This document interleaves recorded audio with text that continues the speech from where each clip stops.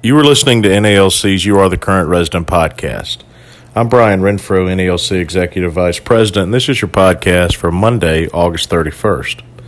Today's podcast is dedicated to an audio version of the August 31st statement from President Fred Rolando to NALC members. As you'll hear in just a moment, this statement covers a variety of topics such as collective bargaining, legislation, and, of course, the latest on where we are with different issues related to the COVID-19 pandemic. So here is NALC President Fred Rolando with his August 31st statement to NALC members. Letter carriers are angry, frustrated, and embarrassed by the widespread reports of mail service delays. We take great pride in serving our customers, but a combination of ill-conceived postal initiatives and misguided communications combined with COVID-related staffing shortages, have resulted in delayed mail and non-delivery of routes throughout the country. The Postal Service has also initiated other operational changes that have made the letter carrier job more difficult and less efficient. To make matters worse, all of this has happened while letter carriers are dealing with the fear and anxiety of serving on the front lines through a deadly pandemic. We receive daily reports from the field regarding delayed mail and undelivered routes. We provide this data to Postal Headquarters, holding them accountable for identifying and correcting the source of the directives. If and when you have instances of delayed mail and/or undelivered routes, please inform an NALC branch representative or your NALC national business agent. We will continue this communication until these service issues are resolved.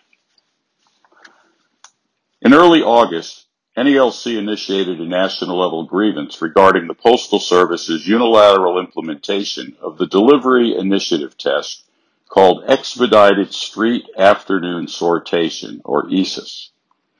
The ESIS initiative substantially alters the EPM process and other delivery practices and procedures outlined in the handbooks M39 and M41. These changes directly impact terms and conditions of employment of city letter carriers in violation of Article 19 of the National Agreement.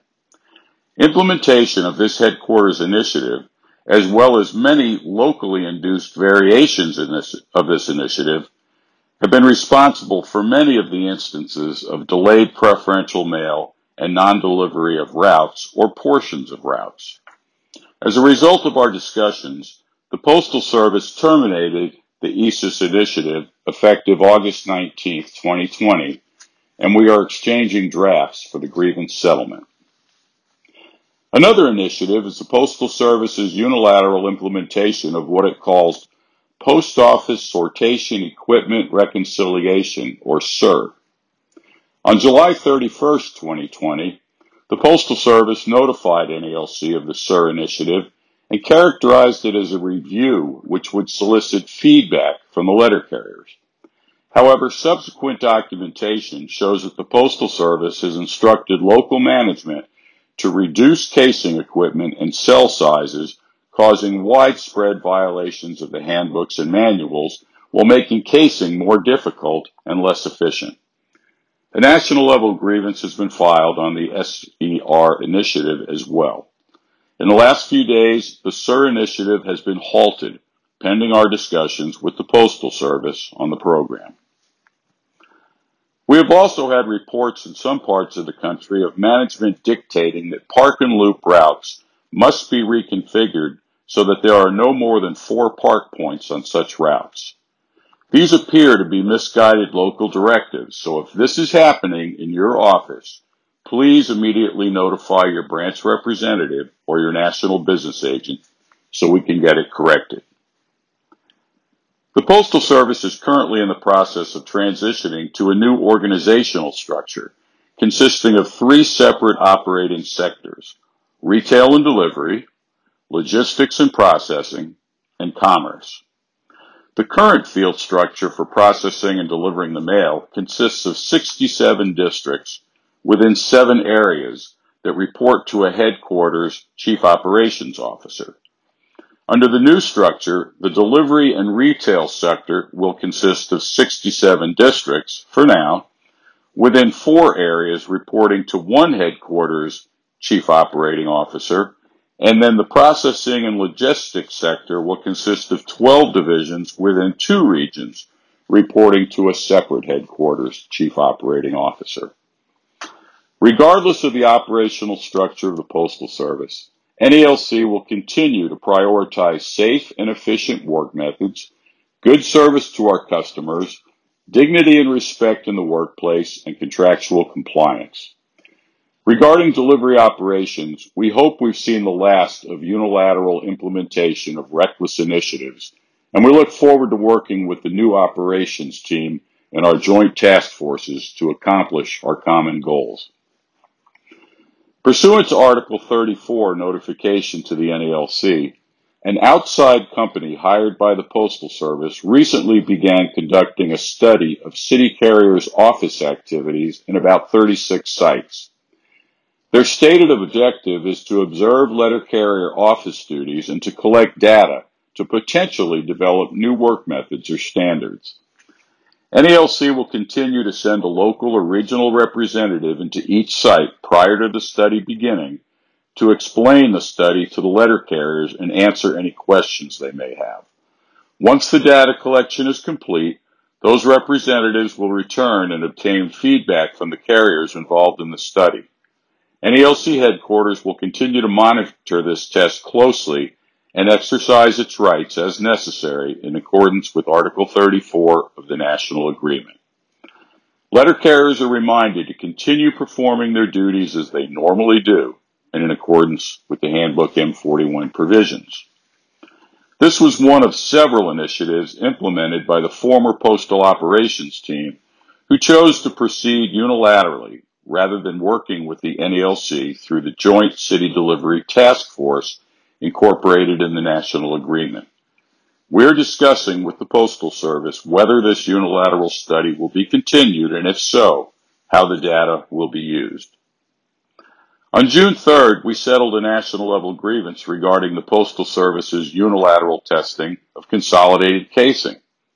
The settlement, M1923 in NALC's Materials Reference System, required that half of the 62 sites be returned to their original route structure by July 31st. The remaining 31 sites will continue through November 27th. While the consolidated casing has been terminated in the first 31 sites, about half of these sites were not returned to their original route structures and schedules, resulting in non-compliance grievances. Some of the non-compliant sites have been corrected, and we will continue to work with the new operations team to correct the rest. The pandemic has made it difficult for letter carriers and others to make plans for use of their annual leave during the leave year 2020. Several weeks ago, I approached the Postal Service about entering into an agreement to increase the maximum number of annual leave hours, which is currently 440, that can be carried over from the 2020 leave year to the 2021 leave year. I'm optimistic we'll have such an agreement in the next couple of days. We're well prepared to begin the interest arbitration hearings for a new national agreement. At the same time, we have continued negotiations with the Postal Service in an attempt to reach a tentative settlement that we could send out to the membership for a ratification vote. We will either reach a tentative agreement in the next couple of weeks, or we will begin the hearings, which are scheduled to commence on September 23rd. I reported in my July 15th statement that the Postal Service had completed their testing of temperature measuring equipment and had identified a company that will provide technicians to conduct what they describe as highly accurate COVID-19 testing in postal facilities. Since then, we have exchanged drafts regarding procedures and protocols for further proof of concept tests in a couple of postal locations that would include both mandatory temperature measurements and voluntary on-site testing. We appear to be in agreement regarding the procedures, and I anticipate testing the concept will begin shortly and last about 30 days. Once we work out any issues from the test locations, we will discuss if, where, and when to implement the agreed upon protocols to help curb the spread of the virus. On August 13th, the NALC Executive Council voted unanimously to endorse the Biden-Harris ticket for president and vice president in the upcoming election. The political diversity of our membership is one of the many strengths of our union, and we respect the political opinions of our members that range from the far left to the far right and everywhere in between. While we all share the desire to protect our wages, benefits, working conditions, and to ensure the success of the Postal Service, not every member makes their voting decisions based on how it will affect their job or career. How members vote and what issues matter most to them is their business and their decision. However, for our members that do base their voting decisions on how it affects their jobs and careers, NALC will always provide information on where candidates stand on those issues. We will poll our members on their preferences and ultimately make an endorsement of the candidate that best serves the job-related issues facing our members. This time around, the member polling data, the candidate questionnaire responses, the party platforms, and the candidate positions on postal issues made the endorsement choice easy. On August 18th, I announced that the NALC will begin working with the Postal Service in a joint labor management task force to meet the challenges posed by the COVID-19 virus with regard to handling of election mail. Formation of the task force comes as a result of my initial meeting with PMG DeJoy, where I suggested we create a joint labor management task force to meet these specific challenges and work together in response to the public health crisis that is expected to dramatically expand the role of mail voting during the upcoming national election. Meetings of the Joint Task Force on Election Mail will begin next week. We will work to establish messaging and protocols ahead of the election to ensure the expedited handling of all political and election mail, particularly for mailed-out ballots, and to assure the public and our election board partners that they can rely on the Postal Service to deliver exceptional service.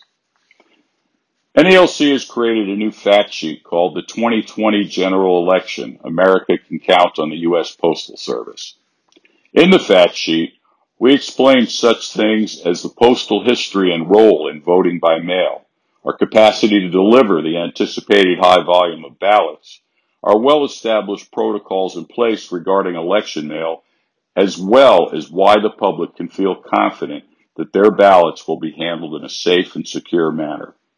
The fact sheet can be found on the Legislative Activities page of the Government Affairs section of the NALC website.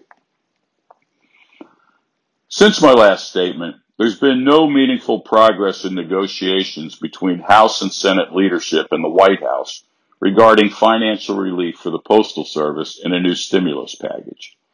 Earlier this week, the House of Representatives passed the Delivery for America Act, a standalone postal bill that would provide $25 billion in direct financial relief to the Postal Service and ensure no changes in service can be made that would result in delays during the pandemic. The previously passed HEROES Act from the House and the Senate's Postal Service Emergency Assistance Act were both explained in my statement from July 15, 2020. Whether the negotiations materialize into a standalone postal bill or a broad stimulus bill, NALC will continue to lobby aggressively for direct financial relief, favorable loan terms, and hazard pay. Again, for more information on how to take action, please visit the Government Affairs page on the NALC website and continue to encourage your family, friends, and neighbors to do the same by visiting www.heroesdelivering.com. To support our lobbying efforts, NALC commissioned a poll in May on the importance and funding of the Postal Service during the pandemic. The results of that poll clearly showed that a broad sample of Americans overwhelmingly support both the Postal Service and its direct funding through an appropriation. In July, we once again commissioned North Star Opinion Research and Hart Research Associates to survey 1,200 registered voters aged 60 or above across the nation, 25% being veterans. 89% of those surveyed support federal financial assistance for the Postal Service in the next stimulus. The figure is 90% among veterans. Both groups, furthermore, say that their votes in the fall election will be strongly influenced by whether their elected representatives help provide the Postal Service with the same support provided to other sectors of the economy. 64% of those surveyed said they would be less likely to vote for lawmakers who oppose federal support for the Postal Service, a figure that rises to 70% among veterans. Not surprisingly, this poll overwhelmingly demonstrates that the Postal Service is important to their lives and well-being, as indicated by 96% of the voters polled, 99% of the veterans, 97% of those in rural communities, and 94% of those registered as Republicans. The Postal Service finds itself at the center of the media universe and at the crossroads of politics, election planning, and legislative maneuvering. The current state and future of the Postal Service have the attention of the entire nation as public support for protecting the level of service they rely on and securing its financial health continues to grow. The bottom line is that the country highly values our services in normal times, yet with the upcoming election and the new world pandemic, the American people need their Postal Service more than ever. The recent lapses in service have placed legitimate fears in the minds of the public regarding the Postal Service's ability to deliver what they need and when they need it. So amidst the media storm, NELC will continue to directly focus on what we are doing internally and externally to keep our letter carriers as safe as possible through the pandemic, to restore service disrupted by the misguided directives and initiatives that have caused delays and non-delivery, to prioritize our commitment to successfully handle the increased volume of mail ballots and restore the public's confidence in our ability to do so, and to secure the pandemic-related appropriations from Congress. At this point in time, using the media to effect change would be a last resort. Just as the number of people throughout the country affected by the pandemic continue to rise, so too do the number of postal employees being affected. Today, almost 5,900 postal employees are under quarantine from the virus.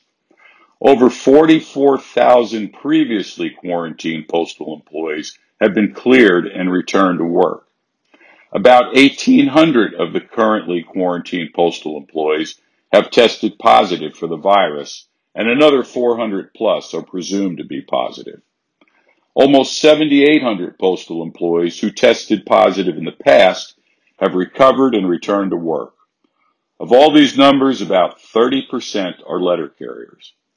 Sadly, 83 active postal employees have passed away from the virus, including 18 city letter carriers. We've been notified of 4 retired members who have passed away from the virus as well. I want to thank you for all that you do. As you continue your heroic work serving the American public each day, please take every precaution regarding social distancing and face coverings. God bless each of you and your families. Please stay safe. That was NELC President Fred Rolando with his August 31st statement to NELC members. As always, we encourage you to follow us on social media. We're on every major social media platform. The easiest way to get there is by going to NALC.org, and up in the top right side of the page, you'll see links to each of those different outlets. And as always, I want to express our appreciation to all the letter carriers across the country for your hard work and dedication through a year unlike any other. Until next time, be safe.